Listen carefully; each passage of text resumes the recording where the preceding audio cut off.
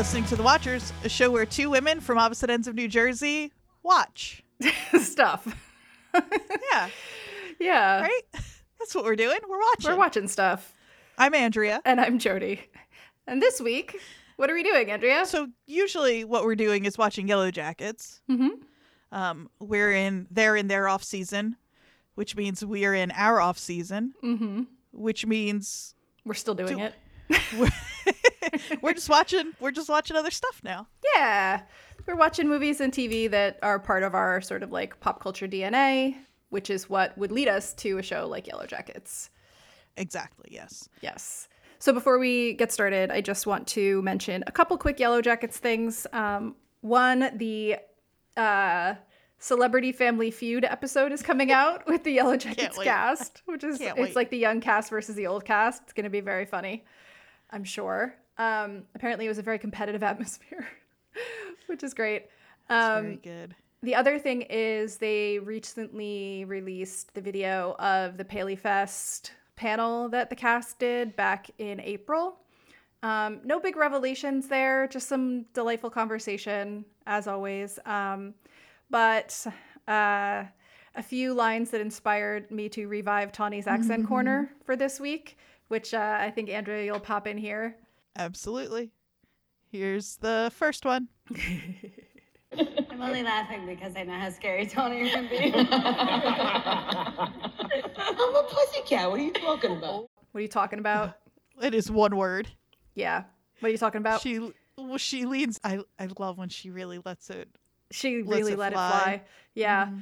And I don't know if you can hear it in the clip that I sent you because I might have cut it off, but right after that you hear someone else in the cast like mimicking her. Like, what are you talking about? It's great. And so last week I made you watch Heathers. Mm-hmm. And I loved it. And this week I made you watch Scream. And I liked it. Yeah. I liked it more than I thought I would. Good. I like that. I think that's pretty good. I liked it more than I thought I would, especially after the first scene, the Drew Barrymore scene. Yeah. Because what that was doing was purposeful, and I knew that, but it was also doing the thing that I don't like about horror movies. So, yeah, I think this is horror in general. I think Scream is a horror movie for fans of horror movies. I think, which I am not.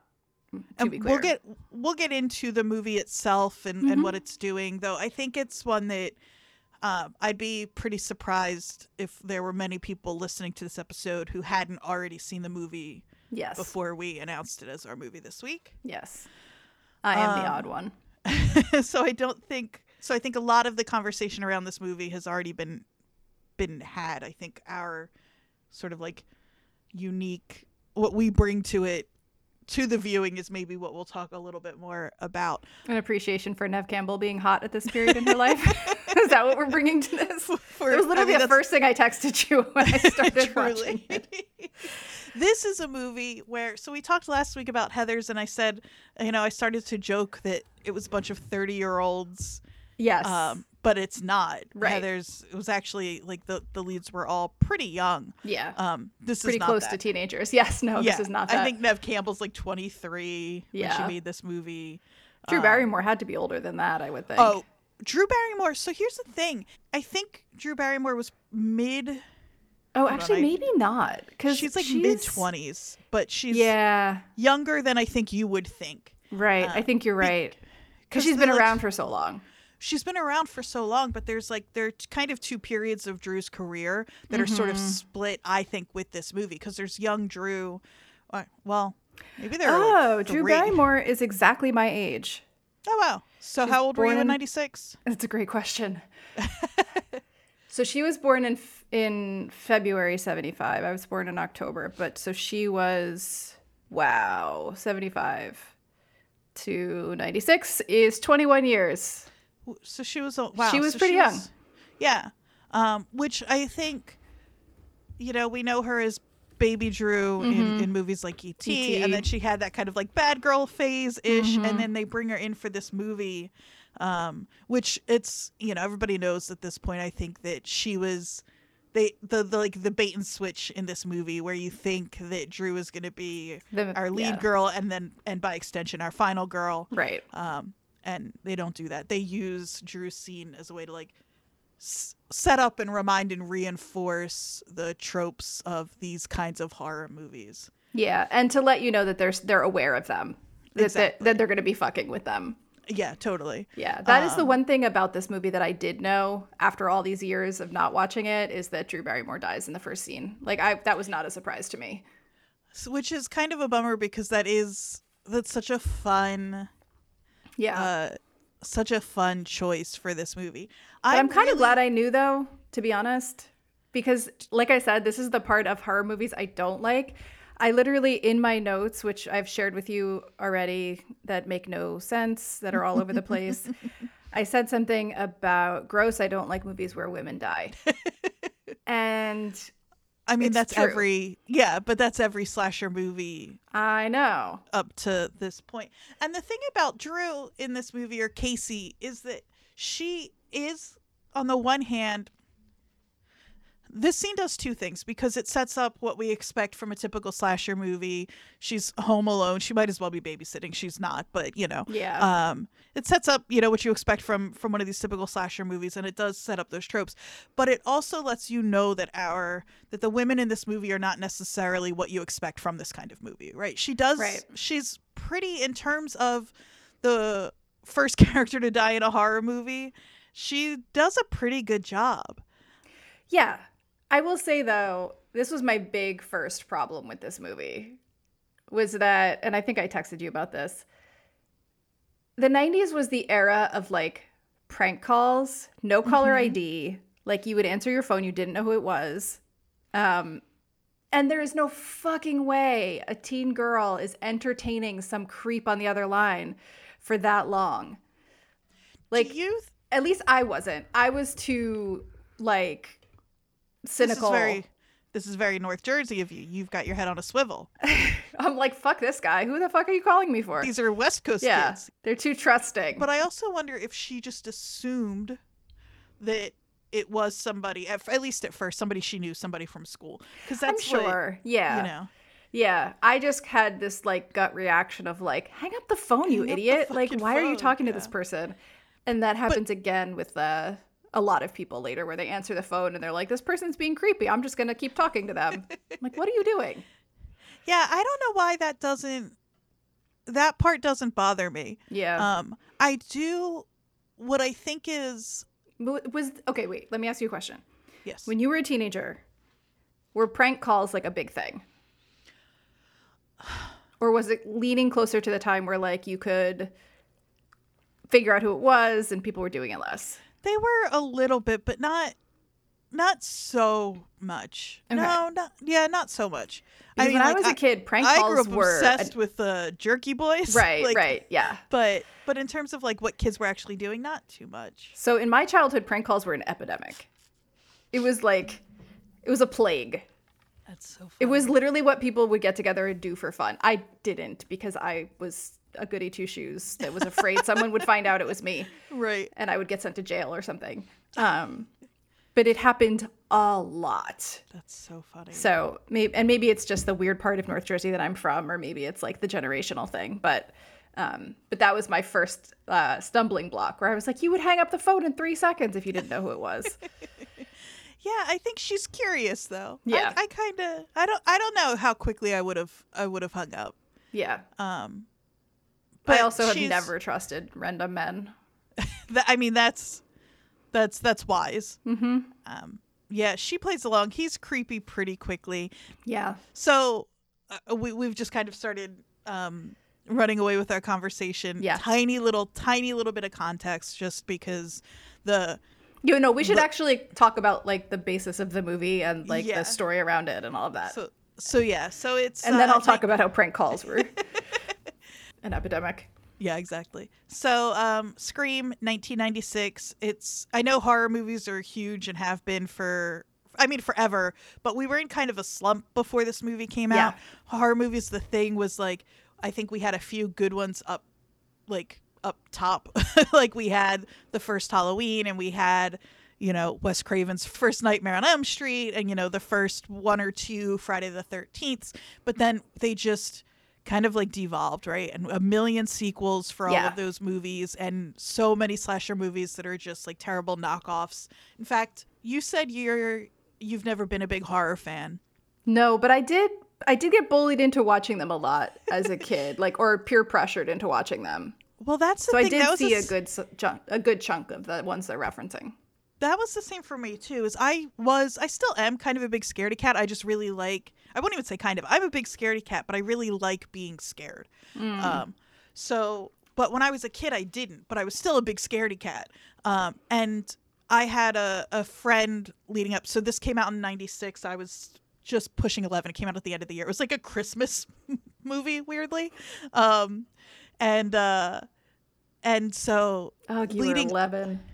Sorry. leading up, I'm just a You're tiny just a baby. I'm pushing 40, but it's fine. I'm just gonna keep. Wait, 96. Yeah, I was 21.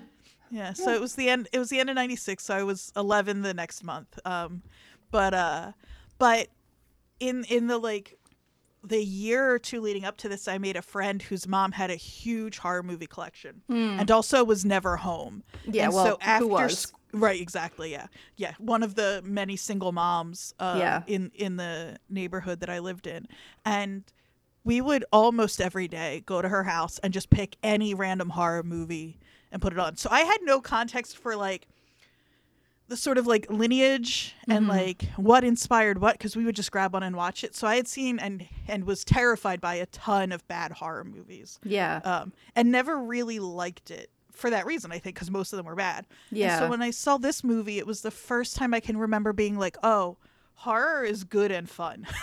Right. Like a good horror movie can be genuinely scary and exciting and fun. Yeah. Yeah. And obviously this has way more of a sense of humor than any of those other movies, which is a huge part of it. Like my favorite genre of movie is it's a tricky needle to thread, and there aren't a ton of them, but is the horror movie that is also funny, but in a way that treats the comedy and the horror both seriously, if that makes sense. And I think this is one of those movies for me anyway. Definitely. Yeah, like I said, I'm not a fan of horror movies, but I say that and I think it sounds like I didn't watch them, which is also not true. Right. Because my friends in high school were a bunch of dudes that were really into metal and really into horror movies. Right. Of yeah. course. You know the type. Those guys, yeah. But yeah, so I was friends with a bunch of guys who were like metalheads and watched a lot of horror, and I was too embarrassed to admit that I didn't. Right, And so exactly. I watched all Yeah, of same. them. You know. So like I watched Hello Mary Lou Prom Night 2. I watched like Candyman, all of those. That's a movie I've never, this is so bizarre. I must have seen this movie when I was too young to remember it. But it is a movie that my family, when I was little, would just say the name of and I would cry. Oh. Because apparently I had, like, I don't know if I'd accidentally seen it before I was old enough to remember or what, but that is, like, there is a deep repressed trauma in my brain, I think, from that movie. Like, Oh yeah. Mary Lou Prom Night 2, no. like, you just say that, I was like, oh, God, run. no.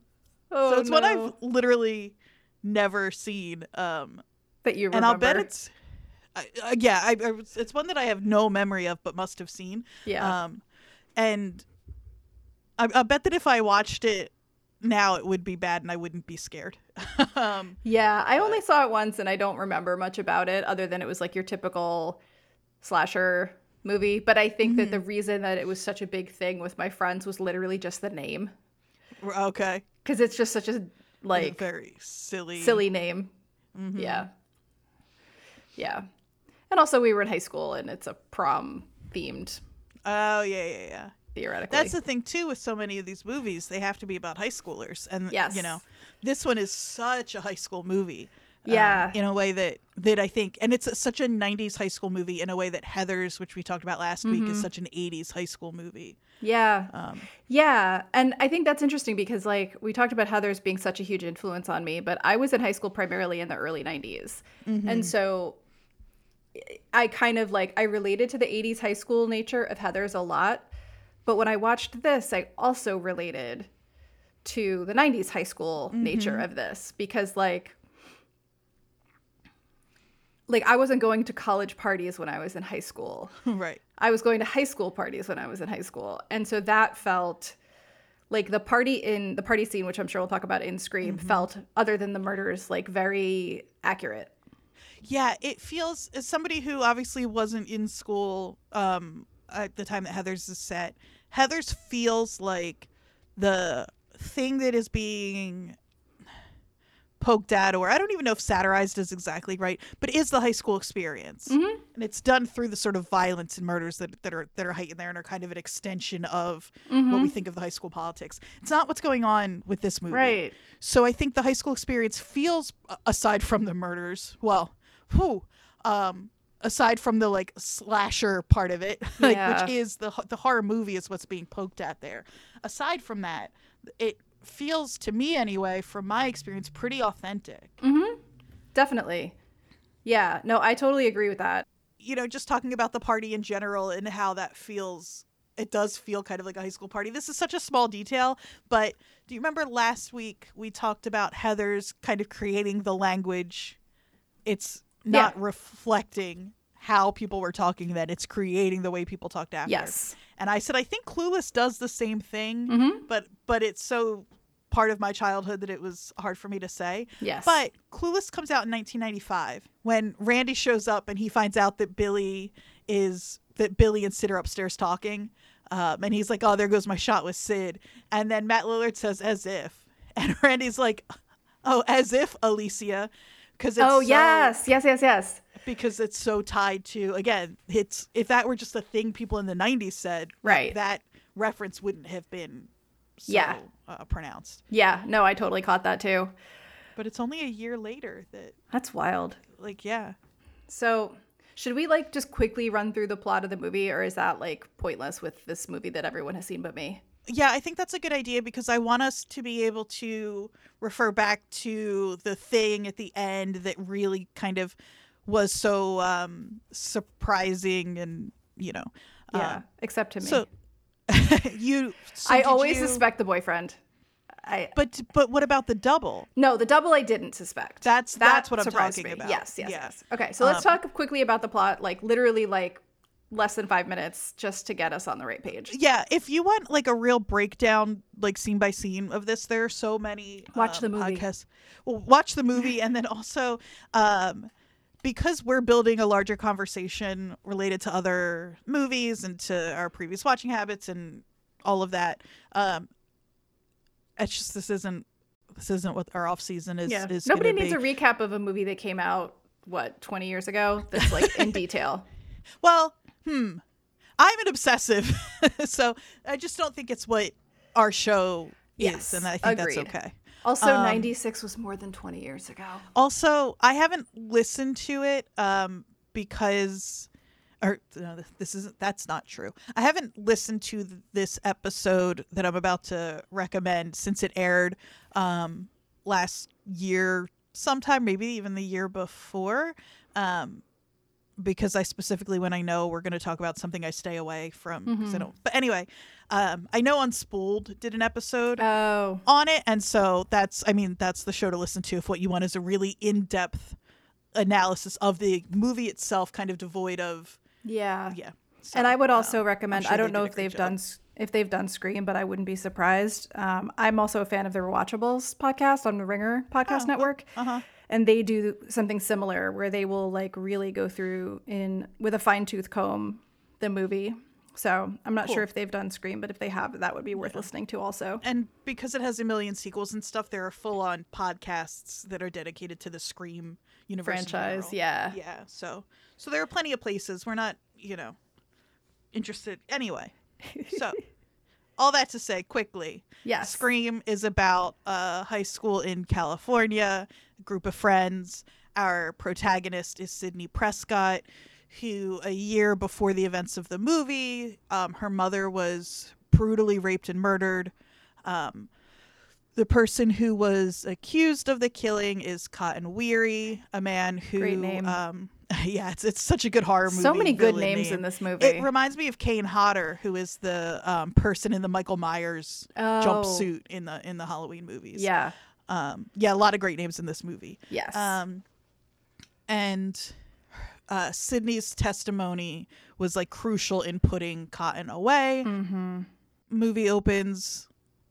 Drew Barrymore is murdered by somebody. And her boyfriend, yeah. And her boyfriend, horrifically. It's the goriest scene in the movie. And then the rest of the movie is Sydney trying to survive this killer who clearly has it out for her, and the people around her being kind of like systematically murdered. Yeah. We just want to spoil the end. Yeah, let's Not just spoil it. But the movie sets up pretty much everybody except Sydney as a possible suspect. And at the end, you find out that it is in fact her boyfriend and his best friend, I guess, Stu. Played by so that's- Matthew Lillard. Played wonderfully, incredibly, perfectly by Matthew Lillard. Somehow I liked him more at the end when I knew he was a murderer than I did at the know. beginning when he was just a dick I know. and a teenage boy. Yeah. It is his That is character a trick. is I am obsessed with how weirdly lovable he is and how sympathetic I feel about him in this At least movie. compared to Billy. Oh, big time. I mean, because Billy is pulling the Yeah. string so hard on poor. You find out at the end that Stu thinks the two of them are on some wild murder spree because it's like fun and exciting and murders are incidental or motives are incidental and then you find out that Billy has a very specific reason. Yeah. Very specific vendetta against Sydney's family because her mom slept with his dad and like ended his Right. parents' marriage. Yeah. And so Stu does not seem to know the depth of that going Yeah, into poor it. guy. I thought he was just killing people for fun and it turned out there was a Exactly. motive. Yeah, well, I think, and God, I want to get into the love story between the confirmed love story between Billy and Stu. Confirmed? Yeah, so Tell me.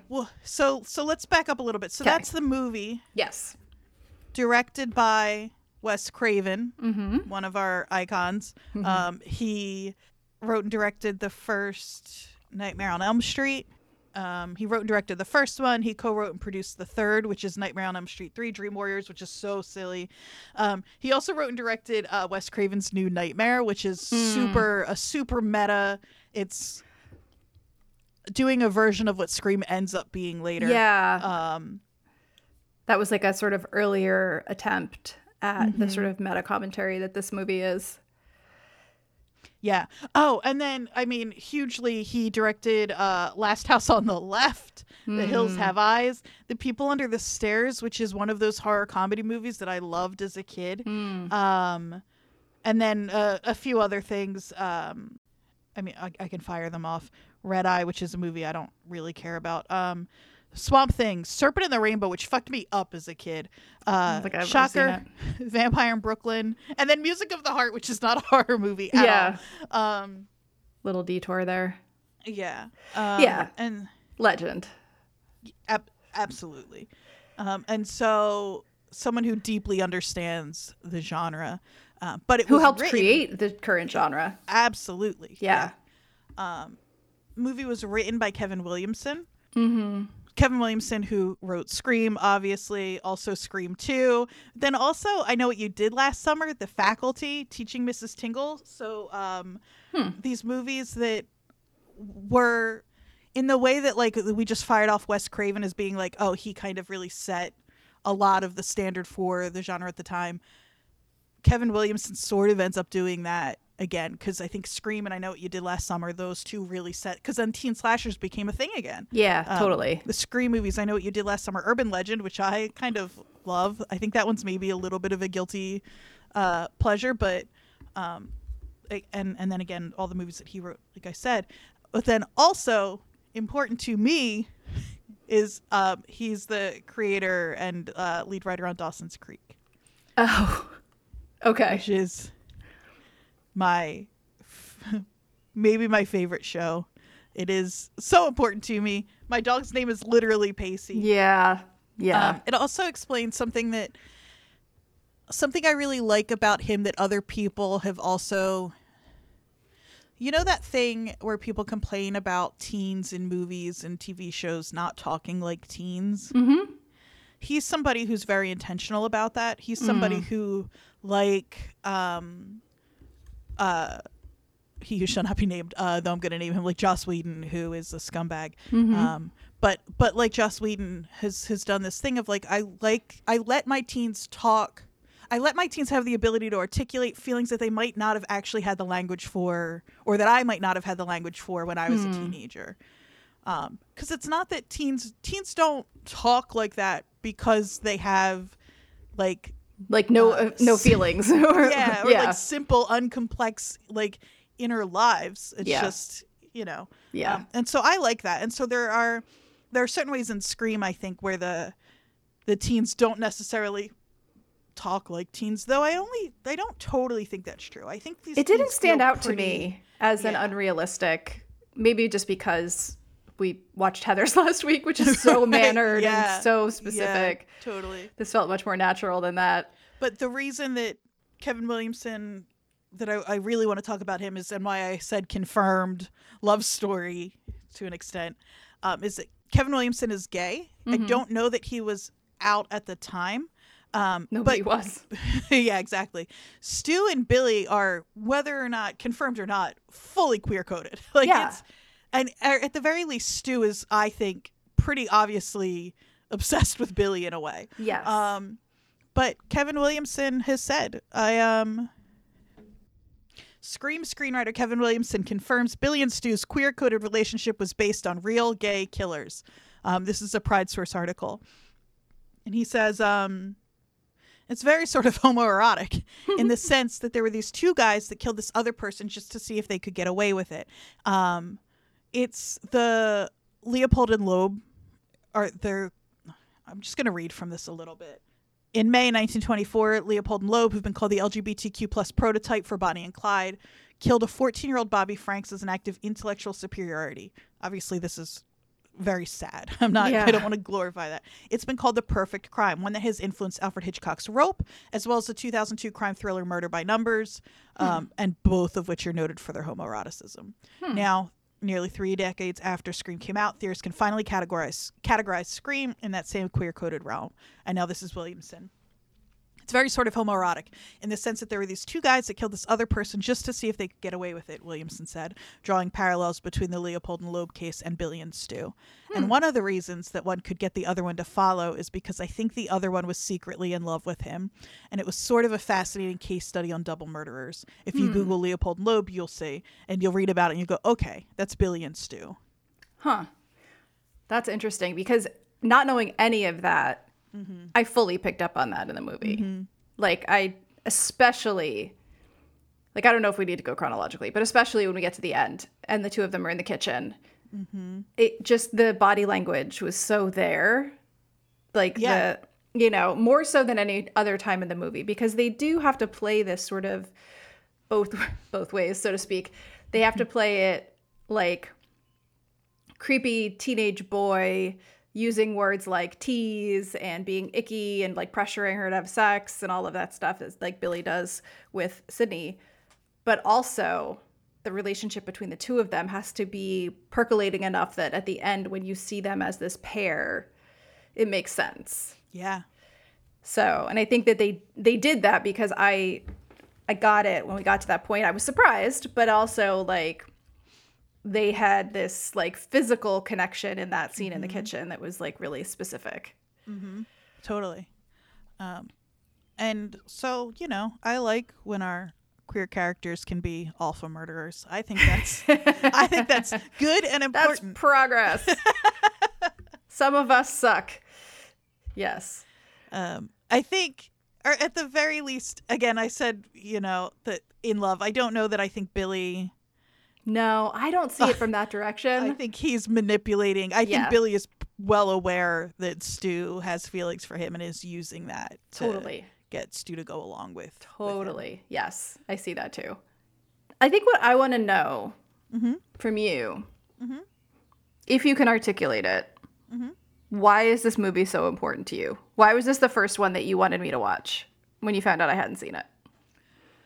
So the first thing is, and I talked about this a little bit up top, is I think as someone who is a fearful person in general, like I said, I watched a lot of horror movies and did not have a good time watching them. As a young person, this is the first time where I really felt like I did, and where it kind of like made me feel like I could have a sort of control over my fear that way. And especially because I think the women in this movie, especially Sydney, though Casey to an extent, are not the same kind of. Well, Casey's not a final girl; she's a first girl, but she's set up. She would be the final girl in the Right. movie that it's setting up. She's so strong and she's so powerful, but not in a way that is unbelievable. Sydney makes some mistakes, though. When she says she doesn't like horror movies because they're all the same. It's always some stupid killer stalking some big-breasted girl who can't act, who always runs up the stairs when she should be going out the front door. They're ridiculous. Yeah. And then she runs up the stairs later. But only because she has to. But Yeah. she knows. So it's I love that this is a horror movie that is the most kind of like realistic version of one of these that we've had. I think that's really it. You know what's hard is you're asking that question, and because it's so ingrained in my DNA, I was so young when I saw it. It's hard to say what things I love now because of this movie, you know? Because I was just about to say, like, I'm such a sucker for anything that is making a comment on the thing that it is. I'm really interested in the meta part of it, but this is probably the first version of that I ever saw. So I Yeah. can't even say it's because I was drawn to this. Like, Yeah. I think it kind of created that interest in me.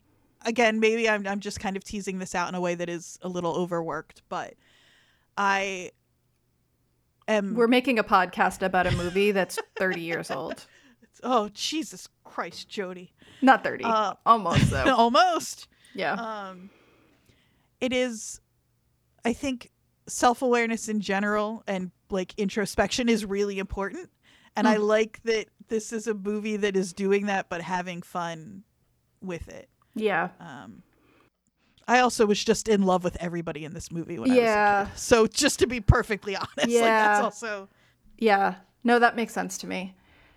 I think the thing that I really thought about throughout this entire movie that maybe relates to what you were saying about Neve Campbell's character is, and also relates to our conversation about Heather's last week, is the politics of teen male-female relationships at this time in the 90s and also in the late 80s with Heather's. Because we talked last week about how the scene at the party where Heather Chandler, who I kept calling Heather McNamara, Heather Chandler is not coerced, but kind of coerced into giving that college kid a blowjob. Like, and the fact that I didn't react to that at all watching that movie because like that was just so normal.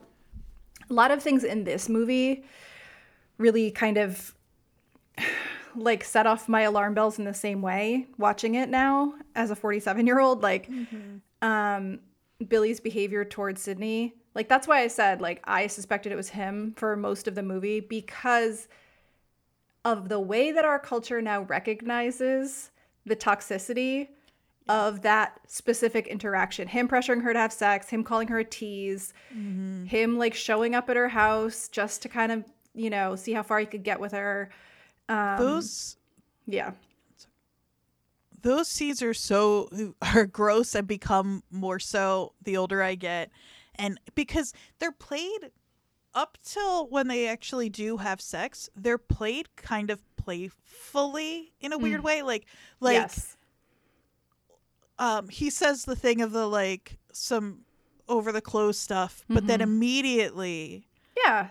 starts to like try to put his hand under her nightgown. So that's the first thing. But then when she makes him leave, it's not in like for the mystery of who the murderer is to work. You can't totally distrust Billy. Right. And I think in 96 we didn't. No, exactly. Watching it now, exactly as you were saying, like, if I had seen this movie when I was in high school, I would have not had the same radar go off at all about his behavior. right. You know, like, it's interesting to think about this movie being written when it was written and who the killer ended up being. Watching it now, I feel like it's more obvious than it would have been if I was watching it in high school, because that kind of behavior was so normal.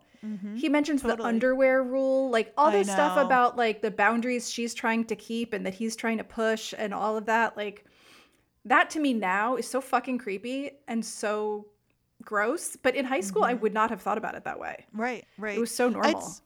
The stuff with Sydney and sex is so interesting to me. We're back, folks. I'm going to put that on your bingo card. It's so Andrea's interesting. interested. Andrea finds something interesting because when he says, and it's gross, but when they're talking, he says, like, when we first started, we were like an R, you know, on our way to an NC-17. Right. Sydney is not having sex with Billy. I get the impression that, and it didn't really occur to me until this time watching it, thinking about the conversation we had about Heathers last week. Sydney is not having sex with Billy. I don't get the impression, because she's like saving herself for marriage or something like that. And she's in a horror movie and our lead girl is quote unquote supposed to be a virgin. That's like a big deal. But she's also, what I like about this movie is that Kevin Williamson and Wes Craven I don't think they're interested in that beyond the trope of it, because I think the reason Sydney's not having sex with Billy is because her mom was raped and murdered a year ago. Exactly. Yes. Like, that is a perfect, not that there are any bad reasons to not have sex. I don't mean that. But you and I have talked about how, like, high schoolers have sex. Yeah. And everyone, I literally have a note that says all the teenagers I knew in the 90s were having sex, which is true. When it wasn't a huge big deal. that they make it in movies in general. I mean, obviously that's not true for everybody, but so it's, I like that they preserve that trope for Sydney, because it's interesting at the end for her to have sex, and then you think, you know, if this were one of those horror movies that it's commenting on, she would die. Right. But it doesn't happen. And again, it's not because her virginity is being associated with some sort of like purity or goodness. Right. No, totally. I like what you said about how it's like the only thing it's used for in that way is to comment on it. Right. Like, she's not being shamed for being a sexual person at all in the movie. I didn't feel. No. It's more like, I immediately was like, well, when I found out that her mom had been raped and murdered, I'm like, oh, that's why she's not having sex with him. Yeah. She's in a obviously. trauma. Like, that has to do with sex also, even though she wasn't raped. It doesn't matter. Like, that's, I mean, yeah. So anyway, all that to say, I was fully creeped out by his behavior in the beginning. And I think that that's why I was less surprised than maybe I would have been had I watched this in high school. Yeah. Watching this as an adult, knowing how, like, I had a picture of him in my, like, I should say the notebook that my friends and I passed around in like that following year. There was a picture of him on the inside cover. Like, he's also, oh my God, he's also gross, though less greasy, but still gross in The Craft. But between those two movies, like, but it says a lot that he was gross in both of those movies, and I still was fully in love. Some of us were into gross dudes. Like, we were conditioned to be. Yeah. Yeah. No, totally. But I mean, like, I will say that when I was watching movies like this, when I was a teenager, I absolutely was attracted to the Skeet Ulrich guy, not the football player, 100% of the time. Oh, Steve? Yeah, who cares? But so just to kind of keep talking for a minute about the male-female politics in this movie, because I do think it's super interesting and indicative of the time. Hold on. I don't want to talk too much about anything spoilery with Yellow Jackets. But one of the interesting things about Yellow Jackets, for the high school part, is because they've all been removed from their high school experience where we don't see, other than Travis and Nat, who are in a completely extraordinary circumstances, but like, we don't see a lot of the high school politics in general, like, play out very differently in The Woods. But then also it's interesting to see how this stuff changes when you remove The our setting. teens from that setting. Yeah. That's all. Totally. Anyway. But I think that, so I don't want to take this from like a fun podcast to a not fun podcast, but the Violence Against Women Act was passed 2 years before this movie came out. Mm-hmm. And domestic violence dropped significantly. Mm-hmm. And then it was repealed. And the thing about this movie that I was uncomfortable with was only related to real world experiences. And like, I know this is a fantasy, it's a horror movie, it's pulling on all these tropes, but like these tropes exist for a reason. Yeah. And like, again, not to get too dark, but I recently texted you about the girl that I grew up with who was one of my, there were two women, girls growing up that were really, really hard on me. They were very, very big time bullies, made my life hell, all that stuff. One of whom just recently followed me on Instagram. The other one, however, was murdered by her husband. And he took off with her 2 children. And she was stabbed to death by him. And like, so part of watching this for me is like, oh, this is fun. This is the 90s. Look at the phones. Why are there so many doors? Like, you know, they keep calling cell phones cellular phones. Like, all of the silliness of that. But it's sort of the flip side of that is the slasher movie trope itself is still hard. Like I said, I don't like movies where women are killed. Yeah. You know? And like, this is a real thing. Yeah. And it isn't to say that women weren't murdered before this, and so it was easier in 96. Absolutely But I not. think- No. But the conversation is obviously so much bigger now and so much more in our culture. It's funny that you say that because I was thinking about it in terms of, again, which I can't not for any high school movie, Columbine. Like the way that we say like Heathers couldn't be made now in the same way. Yeah. Weirdly, we know that's not the case for Scream because a new one came out this year. Right. Yes. And I think like I don't know why it's different. I guess it's different because it's not just women being murdered in the Scream movies. It's not just high schoolers being murdered in the Scream movies. So I think that opens it up a little bit. But there's a moment. Well, again, another movie. Sorry, just to quickly interrupt. Also, it's self-aware about the fact that women are the focus of these movies and the fact that there's all these tropes around women and victimhood that it's aware of and playing with. Right. And so that, I think, allows it like to do it without being blind to it. Like I said when we started, I liked this movie, even though it brought up all this shit for me. Right. All of that can be true, and it can still be hard to watch those scenes for as that a woman who is aware of the violence that is available to us at all times, you know? Right, right. There's a little moment that stopped me that I'd never noticed or thought about before. But again, on the heels of our Heathers conversation and our Columbine conversation, when Dewey drops them off at school, he says, "It's school, you'll be safe here." Yeah. And we know, like, again, our fun podcast, but like we know that's not true. Yeah. That's not true at all. And to an extent, slasher movie or not, it wasn't true in 96 really. Like there were all kinds of, but it's never really been true. But there is this like sort of period of time where it went from the kind of violence you could expect to experience in school was fights, people getting beat up, emotional violence, right, things like that. And we're talking obviously about a certain suburban high school experience that is always portrayed in these movies, right? Like obviously it's within that realm. But where it went from a certain kind of violence that could be expected in high school, you know, like somebody threatening to beat you up on the playground after school or whatever, you know, or like emotional violence to something much more extreme in school shootings. Right. So yeah. But high school's never been a safe place. It just got a lot less safe in like the mid 90s. Exactly. Yeah. Shortly after this movie. Yeah. That's just a line that you wouldn't be able to say so offhandedly now. Yeah.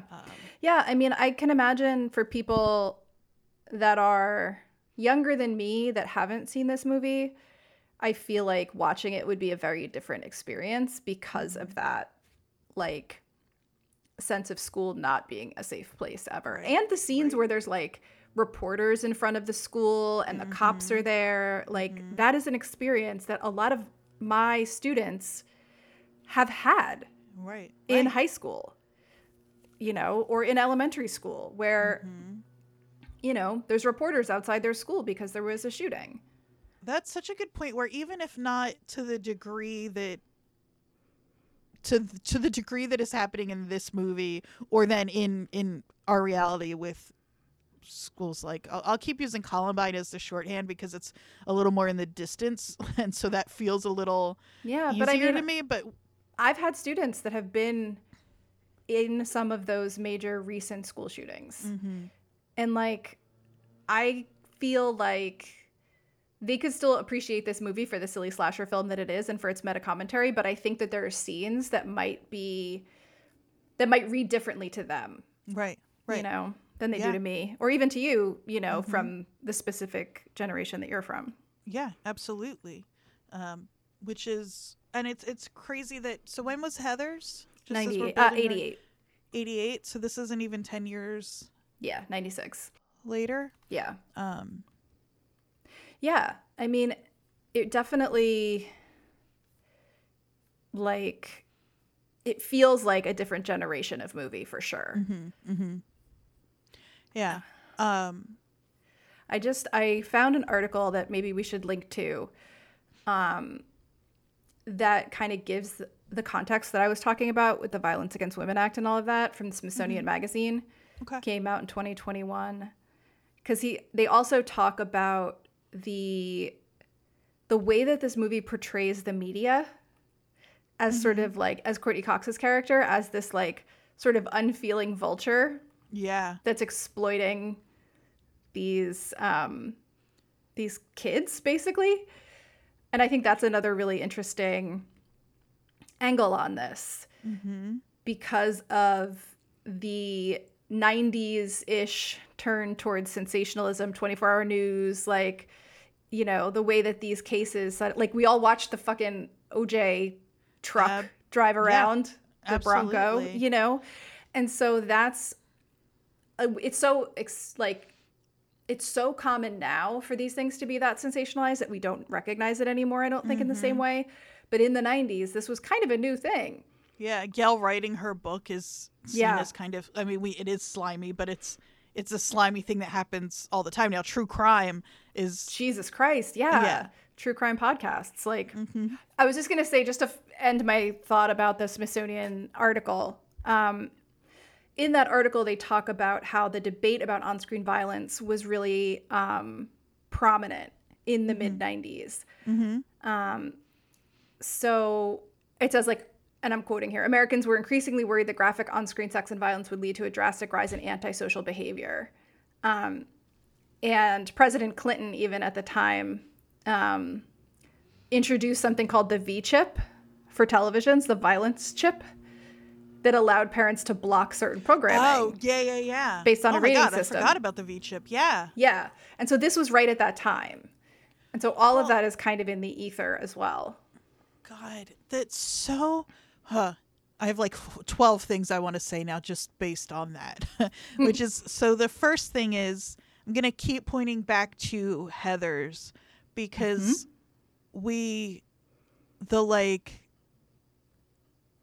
the people sensationalizing what's going on in Heather's are, the media's there, Yeah. right? There are scenes, Yes. but it's also the teachers and the community in general.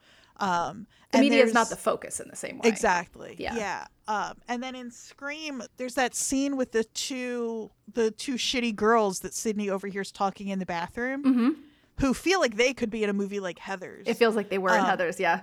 Yeah, and she says they're going back and forth about who it could be. And the one girl says, like, cut Sydney some slack. She watched someone get murdered. And the other one's like, yeah, and it fucked her up royally. She says, one day she snaps. She wants to kill herself, but realizes teen suicide is out this year. And homicide is a much healthier therapeutic expression. Like, Yeah. that just feels like such a direct. It feels like it was pulled from Heathers. Yeah, Like the yeah. Heathers 2 years later, 10 years later, whatever. Yeah. And it's, you asked why this movie, and we went back and forth for a little while, and I think the more obvious and natural follow-up to Heathers is a movie like Jawbreaker, which is another Rose McGowan movie, actually, which is much more about the high school, like satirizing the high school experience more so than a specific genre of movie. But it's interesting. There are still things like this that do come up in this movie that when I was thinking about what our follow-up would be, that this was the one that it really stuck with me. And then the other one asks, where do you get this shit? She says, Ricky Lake. Yes. I did love the reference to Ricky Lake, the hold that she had on us. Yeah. And again, speaking of like sensationalized media, like this movie knows exactly what it's doing there. Yeah. So just to wrap up that little bit about that article, the thing that I thought was super interesting was that actually violent crime decreased really sharply around this time. So it says, I'm quoting, in reality, violent crime decreased sharply by 10% from 1995 to 96, marking a third year of decline. The dramatic dip was likely due in part to the 1994 Violence Against Women Act, which strengthened legal protections against domestic violence. In 1991, 60% of women who were murdered knew their attacker, including half who were killed by a spouse or partner. Before the law was enacted, intimate partner violence, sexual assault, and stalking were considered quote-unquote family matters, and protection orders were invalid beyond state lines. So this is a conversation that was happening at this time also, which I think is super interesting, that this movie somehow managed to play with that idea in a way that, while it did kind of like raise alerts for me, I wasn't, I still liked the movie. I wasn't offended by it. Right. You know? Because this sort of like the V-chip and the idea that horror movies and video games make people violent and all of that, as opposed to what good horror does, which is rather than like creating fears, they're like a good horror movie is a way to wrestle with a fear that already exists. And that's why I'm not saying anything new here. Yeah. That's why what kind of horror movies are popular at what time are such a direct way to trace what the anxieties of a culture are. Yeah. And it's also, you know, horror can be a really great way to create metaphor for larger societal problems, as evidenced by, of course, the brilliant Jordan Peele and Get Out, as well as his later films, but specifically Get Out is the one that I saw and loved. That's a great example. Yeah. Or how we see things like zombie movies. Again, this is for anyone who spends any time thinking about horror at all. You've heard this. This is not me breaking any ground. But, you know, zombie movies becoming a big deal again in the 80s, right around the same time as the AIDS epidemic. Mm-hmm. Right. Yeah. I mean, good film and media wrestles with the issues of the day in a way that allows us to see them through another lens, right? And I do think that even though I didn't love this movie, I appreciated it, and I actually was willing to watch it again to like pick stuff out. And I liked it. I laughed. There were moments that I enjoyed. Like, I think because we had recently had a conversation about the girl I grew up with that was murdered by her husband, that lens just covered this entire movie for me. From the moment that Billy starts pressuring her to have sex, I was like, it was very reactive. Because like last week we also talked about Brett Kavanaugh and the trial and the behavior of men, and specifically in the 90s, but also now, and sometimes worse now, like, you know, the whole incel movement that we brought up, like all of that is like also flying around in my brain as I'm watching this like really fun horror movie that is dealing with some of the same issues, but not in the way that they've been in my brain lately. Right. Although I will say it feels really good when Gail comes in with the gun in her hand. Yeah. And she says, like, you know, she like gives this new ending, and then Sydney says, I like that ending, and you see them pair up, and that the movie ends with the two of them as our heroes. Absolutely. Yes. Feels so good. Yes, 100%. And the fact that like there's that moment at the very end where Randy says something about how this is when the killer would show that he wasn't dead yet. He's like, whoa. And Billy like sits up and she shoots him in the head. And it's like, yeah, like it does have a very, from that perspective, a very satisfying ending. It is very funny that Sydney puts the costume on to kill him with the umbrella, though, at the end when she's in the closet. Yeah. That's a choice. That costume is so silly. I know that this has been discussed to death, but that guy was just, and now knowing that it was Matthew Lillard, I think the satisfying part of looking back at the killer himself in those scenes is how silly and lanky and like they're high school boys, bumbly. Like, yeah, he is. They're not. I mean, they do a lot of murder, but they're high school. Like they're not practiced killers. They think they are. They think they are because they've watched a lot of horror movies. Yeah. But the killer, like as he's running around chasing people, looks like his legs and arms are too long. He's still growing. Yeah. These are. Yeah. Jesus, which is why it made me laugh. There are a couple of very silly some of the jump scares in this movie are great, and some of them are so funny and so silly. There's the one, it's not really a jump scare, but I remember as a kid it startling me when Sydney's outside during the day and then you see Ghostface like scamper by. He looks like Bigfoot at one point. He like looks, he's like down the barrel. He like almost looks into the camera. Yeah. That's what I mean about the silliness of it. Yeah. Like it's, but I think that's what I mean, where I think the movie knows in those moments that it's being funny. Yeah. Oh, totally. Yes. I think it's fully intentional. I mean, like I read a bunch about how they kind of settled on that mask, but I think the thing that struck me about the costume was not so much the mask because it's so ubiquitous at this point. Mm-hmm. But the fact, and I think I texted you this, his black cape outfit thing is sparkly. It looks like sparkly felt that you would buy from like Michael's. Yeah. Well, because, he bought it at a store because he's a high school kid. Yeah. I guess they have cars, but they're like going out after school and picking the like scariest quote unquote costume that they could. And that's what they got. Yeah. So no, good. It made me laugh when I noticed that. Yeah, we talked very serious about a lot of serious things because I think that is worth doing. But also, there are so many fun things like that in this movie. Totally. That are so over the top. Like when Henry Winkler, who, again, he's somebody who is beloved now, right? But I don't think he was doing much after he was the Fonz and before this movie. This feels like an in-between, like he appeared out of nowhere. Yeah. And he's so goofy and kind of lovable and reasonably angry, and there is about 10 seconds where you think maybe he's the killer. Yeah, they give him a moment of us thinking that. Which is really fun, and then he scares himself with the like just and there's the leather jacket in his closet in the principal's office. Oh, I totally missed that. And then when he goes out into the hallway and the janitor's there, it's so not. First of all, that's Wes Craven. I know. I've read that after the fact. Yeah. Fully dressed as Freddy. As Freddy Krueger. Name is Fred. Yes. It's not you, Fred. Like any one of those things could have been like a subtle nod, but they lay it on so thick. Yeah. I love it. I love it so much. Yeah. Totally. Phones have a really significant and time-specific role in this movie. Everything from like the brick cordless phones to like that phone is. Yeah, to the newness of cell phones at the time. Mm-hmm. Everybody calling them cellular phones, like we said. But the also, fact alone that Billy has one is enough to incriminate him in Sid's eyes. Yeah. Yes. So for people that are younger than us, or maybe even people your age, I don't know.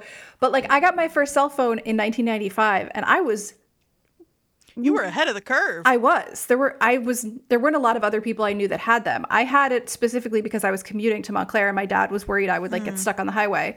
And so I barely used it. It was just to have, I didn't use it really to call people even. I just had it in case it was I broke down and needed to call my dad. You know? Yeah, my grandparents had a car phone that I don't think they ever used. Yeah. And I didn't get my first cell phone. I got my first cell phone in high school. It was a little brick thing. Like Nokia. It was a Nokia. I thought it was incredible because you could download the little MIDI like ringtone, and I had Take on Me. Nice. And I probably paid $5 for it. Yeah. And I think I was a junior, senior in high school, and I was pretty early to having my own cell phone even then. Like, yeah. That was not normal back then. Yeah, I would say like less than half of my friends had their own phone. Because first of all, they were expensive. Like, they were. And parents thought, like, I think didn't like the idea. It's funny now because I think parents didn't like the idea of you having something unmonitored like that. Well, it really was like a safety thing for a lot of us when we first got them. Yeah, I had mine. I paid for mine because I worked from the age that I could. Like, I got my first job, my first like actual like on the books job when I was 14, which was the earliest you could legally do that. Yep. King Supermarket in Ridgewood. I worked at a fast food. This is when we play the like Jersey bingo card. I worked at a fast food restaurant in the Echelon Mall. Was my first job, but when I got my cell phone, I was working at a movie theater, and I would close, so it would be like I'd be leaving the theater after midnight. Yeah. And so when I worked in my video store job, I was often the last person there closing up and had my phone with me. Yeah. But so in 96, that was not typical. So it was unusual that he had it for sure. And also just the red herring of the calls coming from his dad's number or her dad's number, excuse me. And how it was like, oh, but he cloned the number, and how that was like a weird the way they say that so offhand is if those two dingbats would know how to clone. Like, I just assumed that they like killed the dad and stole the phone or something. And took his phone. Yeah, that was my first thought too. Yeah. The idea of cloning the phone number, like, I don't think so. Also, when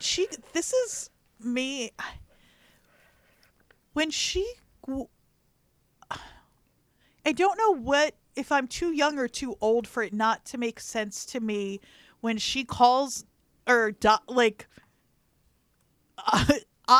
911. I know. I don't know that that's possible. Maybe it had to have been, but it must. Yeah, but it's such a weird. That wasn't if you're younger than Jody and I, people were not calling 911 from their computers. Not that I know of. Right? I don't think so. I also don't know how you would have done that if your line was cut. You needed the phone line to be on the internet. Unless she was one of those fancy people with a second phone line. Yeah, but if you cut the phone to the house, doesn't that cut both lines? Oh, yeah. Because there's like a splitter. Physical, yeah. Yeah, because I was a fancy kid. I had my own phone line. I did eventually, but not anyway. Yeah. Not in 96. Yeah. So I don't know what that was about. That was weird. So there were some other things besides phones that were really fun, sort of 90s references. Both of us, we have spoken about before, worked in video stores. You at Hollywood Video and me at Empire Video. And all the old plastic cases, we literally talked about this when we did our superlatives for Yellow Jackets. And we talked about like what one of them would become TikTok famous now and what for. And we were saying how Van would be famous on TikTok for like the ASMR videos of the VCR cases and the rewinder. Randy would have been somebody who saw that and then also did it. He would pick up on the trend. Yeah. No, I loved seeing all the old, like the video store setting for part of it. And all the old tapes and cases that were laying around. Because that was the year, I think, 96. I think I was working in the video store in 96. Yeah, I definitely was. I worked at the video store I was out of high school. It was like right after my senior year, actually, which feels like a little late to have that kind of job. But I was in college. Yeah. We still had VHS tapes, and we were making the switch to DVDs when I worked there. So you could come buy our VHS tapes and just keep them. We had VHS tapes. We also had, what were they? The big ones. Like the laser discs? Yes. There's a movie on there. Yes. We had those too for a while. It's from SLC Punk. You haven't seen that, right? I did one time. Oh, God. Long time ago. One. That's another one. Depending on how long this strike goes, we might end up watching SLC Punk. Okay. Another Matt Lillard movie. The 90s cars in this movie made me happy too. Uh-huh. There really aren't station wagons anymore like they used to be. Yeah, the cars are pretty fantastic. And the crank windows. Like when she's rolling up the windows as he's like approaching the car. It just reminded me so much of having to drive on the Parkway to go to college every day. Like I was a commuter to Montclair, and I had crank windows. And so leaning across. Well, and also for our Jersey listeners, the Parkway, you had to have the 35 cents. You had to roll the window down as you were going. You had to have that motion where you would like be rolling the window down, throw the coins in, keep driving. No hands on the steering wheel. No hands on the wheels. I drove stick also, like my whole growing up. So like kids today will never know. Only 90s kids will know. The skill set involved. In driving a manual transmission with crank windows on the Garden State Parkway in 1996 and having to pay those tolls. Oh, man. Yeah. Not a skill set that comes into my daily life these days, but no, I was very good at it. No. Yeah. The 90s fashion in this movie, Tatum is impeccably dressed. At all times. Eyebrows. So ridiculous. The tiny eyebrows. Just the littlest. Just eyebrows. A little line. Tiny eyebrows for the women, gigantic shirts for the men. Yes. Matt Lillard just swimming in his clothes in this movie. Yes, absolutely. He's such a clown. Of course, the 90s hair. Oh. We talked about this. I don't know if we were on mic yet about how I had that Nev Campbell haircut. Those bangs, those big... beautiful bangs. Yes. But not 80s bangs. No. They were like not big in that way. They were just full. Full is a great, because you know what it was? The bangs I had were when I was a kid, I had really long hair. I have long hair now, but it was like down to my waist. And I cut it when I was little. And so we had to get it fixed, and they fixed it by giving me what was basically like a bowl cut. And then when I grew it back out, I left the front of the bowl cut. So my bangs were as thick and they started in the middle of my head as all of the rest of my hair. And so you didn't have to, because in the 80s you would have less bangs. And so you would have to roll them and blow them out so that they could get big and voluminous. But that's just Nev's hair doing Nev, you know? Yeah. Do you want to wax poetic about Matthew Lillard at all? Because you really wanted to when we were texting last night about this, or 2 nights ago. The lines that he has in the end of the movie, in general. His dialogue in this movie is perfect from beginning to end. The scene, I don't know why I know it by heart, but when they're out, it's because I've seen this movie so long. That was a stupid thing, or so many times. That was a stupid thing to say. But he starts being perfect and horrible when they're talking about the murder. Yes. And absolutely. they do the how do you gut someone? He's like, well, you take a knife and you slit him from He starts explaining it. Yeah. And I really like, it's called Tact You Fuck Rag. We just made up curses in the 90s. Yes. She also Sydney also calls him a goon fuck in that scene. Again, not an actual curse, but sure. No. But when he and Billy reveal themselves to be the co-murderers, but you learn very quickly that Billy is actually the one calling the shots. And then every one of Stu's lines from that point on, he is so pathetic. Yeah. And he becomes so like you said, it doesn't really make sense, but he becomes so much more likable Yeah, he does. when Sydney asks him what his motive is. Yes. And he's like, peer Peer pressure, pressure. far too sensitive. Yeah. I think that's kind of true. Yeah. This is Billy's idea. Like, I don't it think we can excuse the murdering. I think you and I have different thresholds for the kinds of murders and justifications we will excuse. Possibly. Seems like that may be the case. I feel like it's come up in Yellow Jackets as well. Yeah. I just have maybe this is a difference between North and South Jersey that we could trace back somewhere. But yeah, and then when Sydney says, that's the other great thing, is that throughout this whole movie nobody is able to call the cops, like, because they keep cutting the lines, but because they're at Stu's house, he thinks, you know what I mean, they're in charge, so she's able to call the cops. Right. And he says, did you really call the cops? She's like, you bet your ass I did. He's like, my mom and dad are gonna be so mad at me. Yeah. Yeah. I think he means that. He really is like, oh no, I hadn't considered how my parents will feel about the fact that I'm a murderer until this moment. Yeah. I also like when he says, I'm feeling a little woozy here. Feeling woozy here. Yeah. That's the other thing that's really sad, is that he and Billy have orchestrated, listeners can't see Jodi's face, but she's working through what I just said about the teen murderers. But he has gone into this up until the scene thinking that the two of them are on equal footing. Yeah. And they've practiced, and the plan is they're going to stab each other, but not bad enough to kill, only to make it believable that they're actually the heroes, that they were both attacked by Sydney's dad. Yes. And that they both survived. And so He says, Stu you cut stabs- me too deep. he not only, so Stu stabs Billy, but then Billy keeps stabbing Stu. Not only does he cut him too deep, he like slashes his arms, and it's like when Stu has to kind of tap out, he's like, I can't take anymore, man. It's like, I feel bad for him in that moment. Yeah. I don't know if I would go so far as to say I feel bad for him. I think that's a testament to how likable and charming I have always found Matthew Lillard. Yeah. And how annoying I have always found him. Like, the fact that I even remotely like him at the end of this movie says something about his performance, because I generally do not like any character that man has ever played.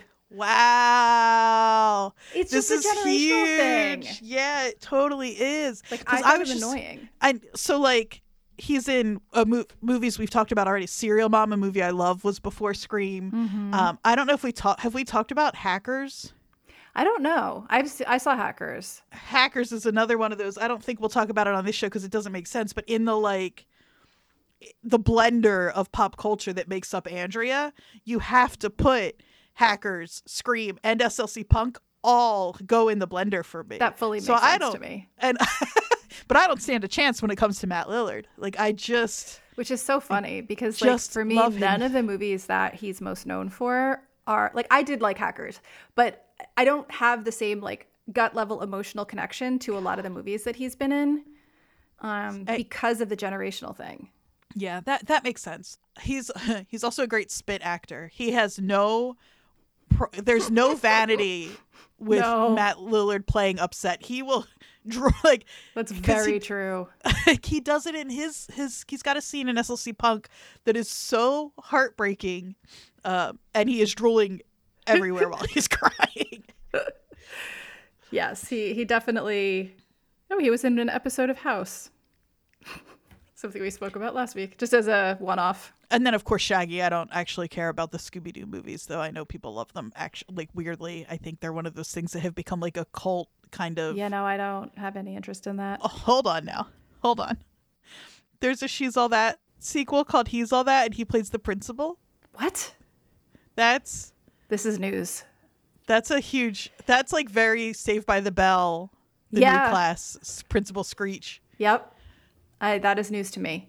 So the party scene where the news van shows up and she ends up going into the party with Dewey, which made no sense to me. No teenage people would let a cop and a reporter into their party randomly.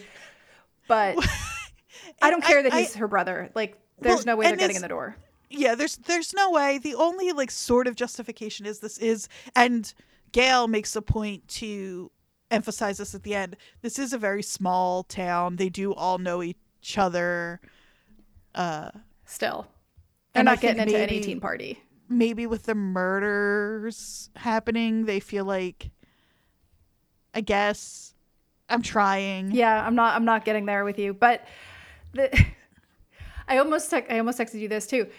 As soon as I saw the van pull up to the party, immediately in my TV-addled childhood brain, I heard the phrase, "There's that news van again." There's that news fan again.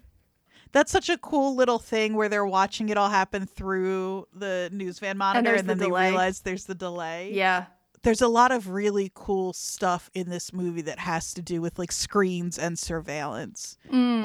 And the news is a really obvious one, but just like cool stuff with the parallels where what's happening on the TV screen when they're watching Oh, yeah. Jamie Lee Curtis and Also when Dewey's going through the house, checking it out, and if you didn't have the subtitles on, which I did, you would have maybe thought that the noise that he was hearing was actually things happening in the house, but it was on the TV. Yeah, exactly. Yeah. Which for us as the viewer is the same. So Right. Yeah, there's just so much fun stuff like that. Yeah. Um, No, I enjoyed it. I kind of was dreading watching it just because I don't love horror movies. But I also did know that because of the type of movie that I was aware that it was, that I wasn't going to have the same feelings as if like you had asked me to watch, like I said, Saw or something like that. Right. Which again, I would never do. It's also obviously not a perfect execution for the reasons that we talked about. And the sort of like meta commentary in general is almost bordering on hack at this point, or like, But it not- wasn't not- then, I don't think. No, I don't think it was at all. Yeah. And hack isn't even really the right word, but it's a way like some people think they're being clever by just being self-referential, and it doesn't always work. I think it really works in this movie. Well, because this was one of the first sort of like pop culture phenomenon type movies that really got out there that was doing this. Like, at least in our generation. So I think maybe to kind of bring this conversation to a close, I can say what I learned from this movie. Yes. What did you learn from this movie? I learned that teenage boys and the patriarchy are the real villains in society. Done. Finally took Figured this it out. movie and this No viewing. offense to any teenage boys that might be listening or former teenage boys. But yeah. Yeah, weird how because right, I mean, I know you're like half joking, but I'm really not. all of this really starts, if you think about it. Sydney's mom is murdered because she was allegedly sleeping with Billy's dad, and then he blames her for Breaking up his her parents' marriage. right. And that He doesn't blame his then dad. no, not at all. He's like barely a character. Like he barely matters at all in this movie. Yeah. It's always the woman's fault. Right. And then he and Stu slut shame that dead woman after they kill her. Yep. It's like flashing her shit around town like she was Sharon Stone or something. And let's After face it, her they- mother was Not to get too serious, but after they rape and kill her, kill like, her. that didn't need to be a part of it. But Oh my God. This is the first time that I have separated out the rape and murder. yeah. Not that murder is not that in the hierarchy of crimes it would be okay if they had There's no good way to have this part of the conversation. no, I'm realizing that now. Yeah. Oh my God. Don't talk yourself into a corner here. Jesus. Yeah, maybe we just move past that. Well, but I do think it's important to recognize that, like, part of the reason I had such a specific reaction to this movie is because it's really, like, if you break it down like we just did about why her mom is murdered and raped, Right. it's really fucking dark. Yeah. Like, it's kind of glossed over in this in a way that is not uncommon, I guess, for the time. But if you really break it down and think about it, it's horrifying. Yeah, and in fact, I often forget, even though it's such a huge plot point, that it was only a year ago that this Yeah. is happening on the 1 year anniversary because it seems so distant. And then thinking about the fact that Billy and Sydney have been together for 2 years, which means a year into their relationship, he raped and murdered her mother, and then the two of them continued to be involved with her. Yeah. Like, and she didn't know Yeah. that whole time. Yeah. Is horrifying. Yeah. And like, maybe she didn't want to sleep with him because part of her had some weird vibes. Her body was, Yeah. he did not pass her vibe The check, body does keep the score, as they say. as they say. And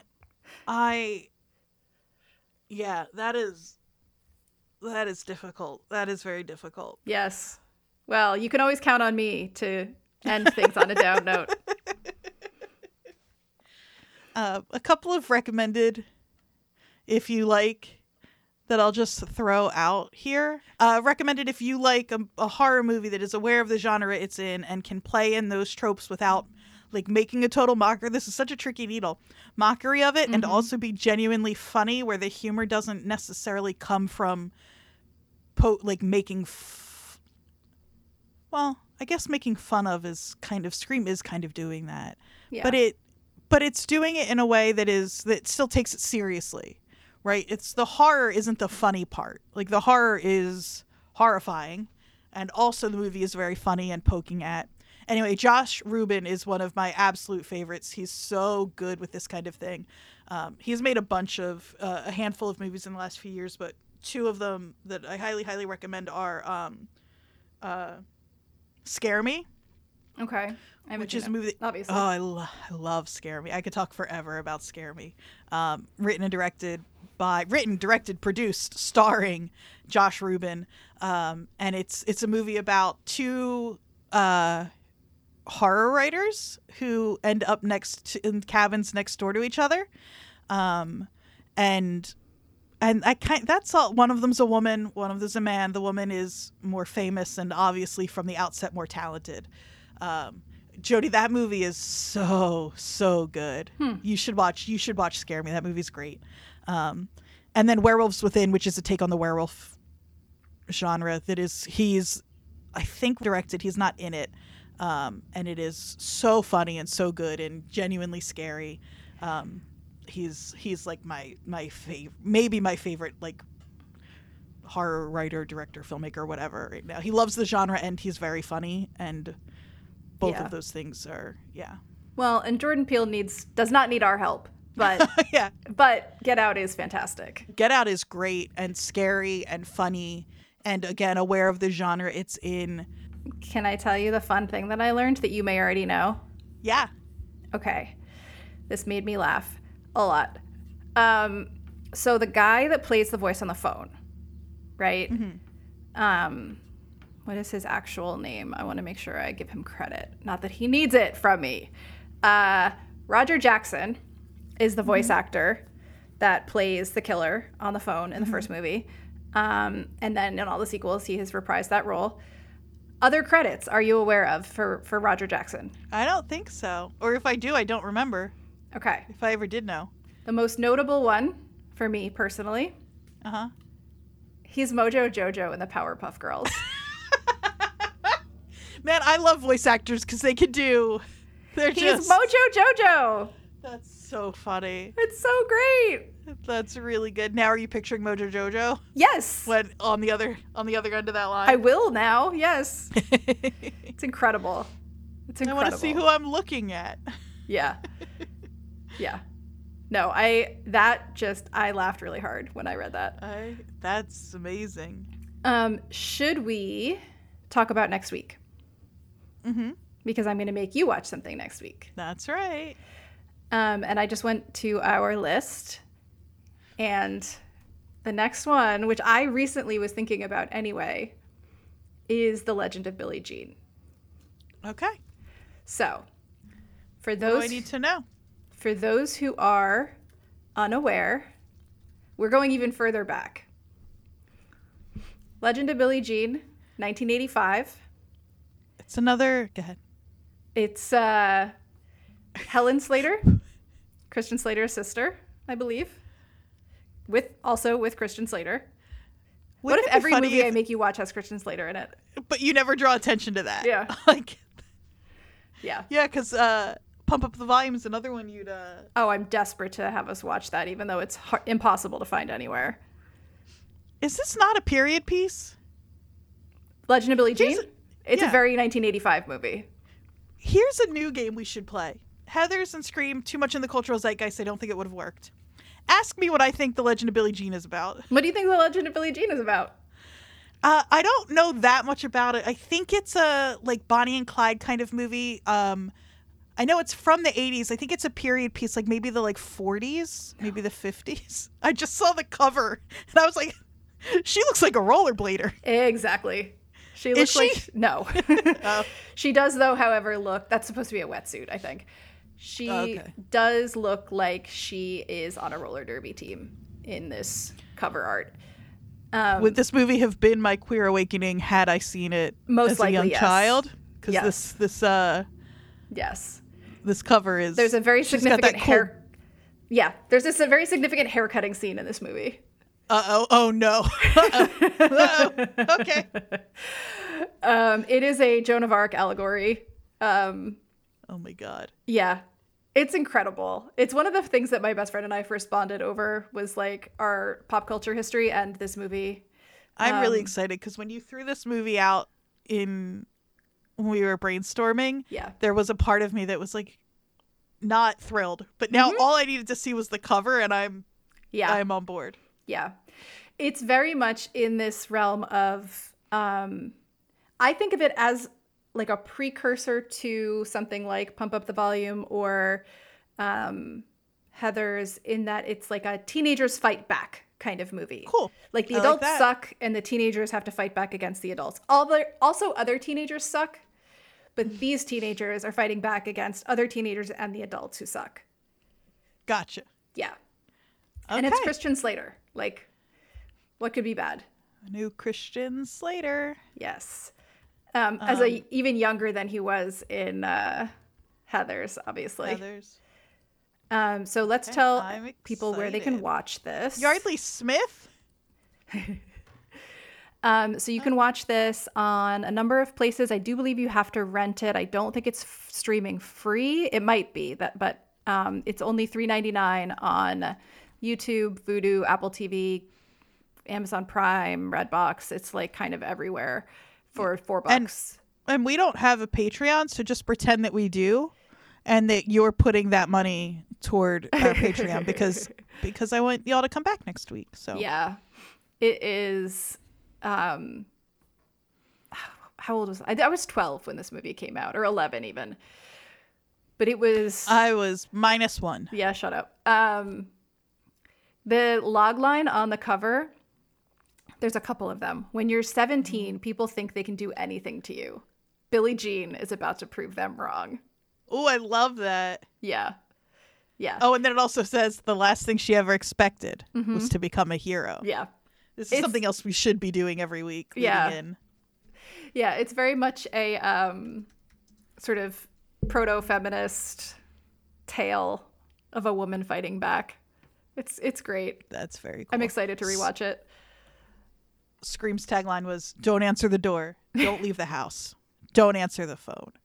But most of all, don't scream." Good one. Which, It's good. yeah. What was Heather's? From the first blush of romance to the last squeeze of the trigger. Oh, I don't know if that's actually the logline or if it's something that somebody like added to this image. huh? Hold on, there are two. It seems like that is one of them. The other two listed on IMDb are much better. Would you like to share them? Yes. So the first one is best friends, social trends, and occasional murder. That's great. That's a good one. Yeah. The other one is just a killer comedy. Not great. Yeah. Yes. Best friends, social trends, and occasional murder is very good. It's very good. Yeah. So that's it for this week. Thank you for making me watch Scream. I did Thank enjoy you for it. watching Scream. I'm glad to have that sort of piece of pop culture filled in. I don't know if I'll watch the sequels. I might someday when I'm bored, but I at least have the knowledge of the first one now. Some of them are very good. Yeah. I don't know that if this isn't your genre, Yeah. if you're not, I'm not going to push you to mean- watch them. Let me know if you do. Listeners, again, I don't. It's I also wouldn't the say I Nev do or Campbell don't. genre, which I'm not interested in. There you go. So She's so good. Party of Five was a big show for me. My heart had very little room for teen and or family dramas like that, except for Dawson's Creek, which matters so much to me. Well, the parents are dead in Party of Five. There are some dead parents in Dawson's Creek. Yeah. Some of them don't start out that way. And now I just cry. Now the end of the episode is just me quietly weeping. Yeah. Oh, we have one more thing. What's that? I know, listeners, I hope, let us know what you think of this, because I know we're not doing typical, like, movie recap podcasts. That's not what this is. I hope folks are liking it in spite or because of that fact. But if you guys hate it, let us know. Maybe I mean, don't. we'll probably, I don't know that my ego wants to know if they hate I mean, we'll probably keep doing it either way. But we do have a new 5-star review since last week. Oh, cool. Yeah, so Love I'll that. share that, and then you can tell folks where to find us, and then we can send everyone on their merry way. Can we quickly recommend a show? Yeah. For people who are looking for something to watch?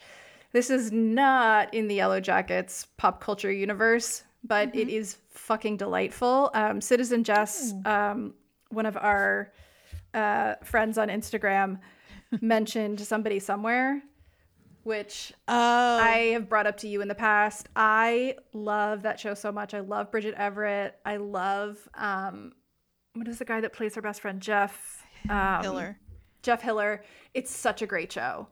So if you're looking for something else to watch, yeah, it's a show I've been saving. I know that I will love it. You know will how cry. there's some things, it's like, it couldn't be more up my alley. You know how there are some things where you're like, I'm saving this? I'm saving this because I know I'm going to love it, and I just want to save it for when I need something like this. yeah, That's that show for me. it's so good. I mean, and it's short episodes, which, we've talked about with The Bear. I enjoy a nice 30-minute episode. Speaking of which, I did finish The Bear. And I love that show. The second season was so good. So incredible. I love how obsessed, especially East. I mean, like,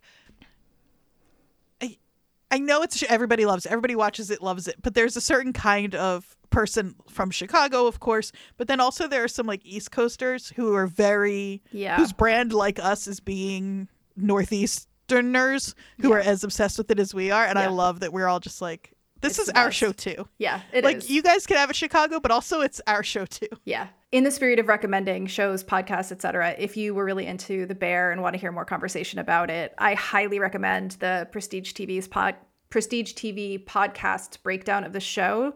Van Lathan and Charles Holmes did probably the best job I've ever heard two people do recapping a really emotional episode of television, where I was out loud being like, yes, oh my God. Like, while they were talking about it, it's very personal. It's very heartfelt. It's really, really beautiful. So highly recommend, if you were really into The Bear, listening to them talk about it.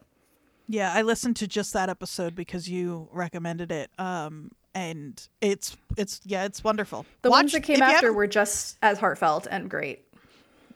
If you haven't watched The Bear, go watch it so you can listen to that recap, because it was really lovely. Yeah. It just felt very good to be Yeah. listening to. It's a way of being, it's something that I am a little shy about, is like, or not, shy is not the right word, a little I don't know what the word is exactly, but of being vulnerable and open and personal without oversharing. Yeah.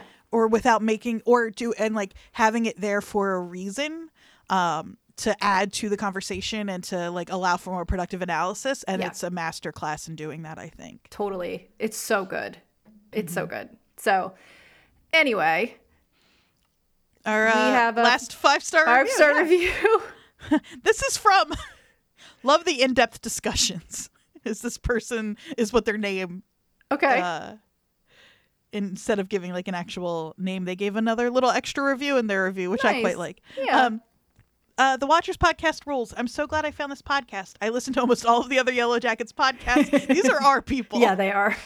And this is my favorite due to the host's you. intelligent discussion and obvious respect for each other. Oh, which is so if nice. only they knew. I'm kidding. They don't hear us off mic. We're only disrespectful when talking about like specific old school Jersey arguments that nobody cares about.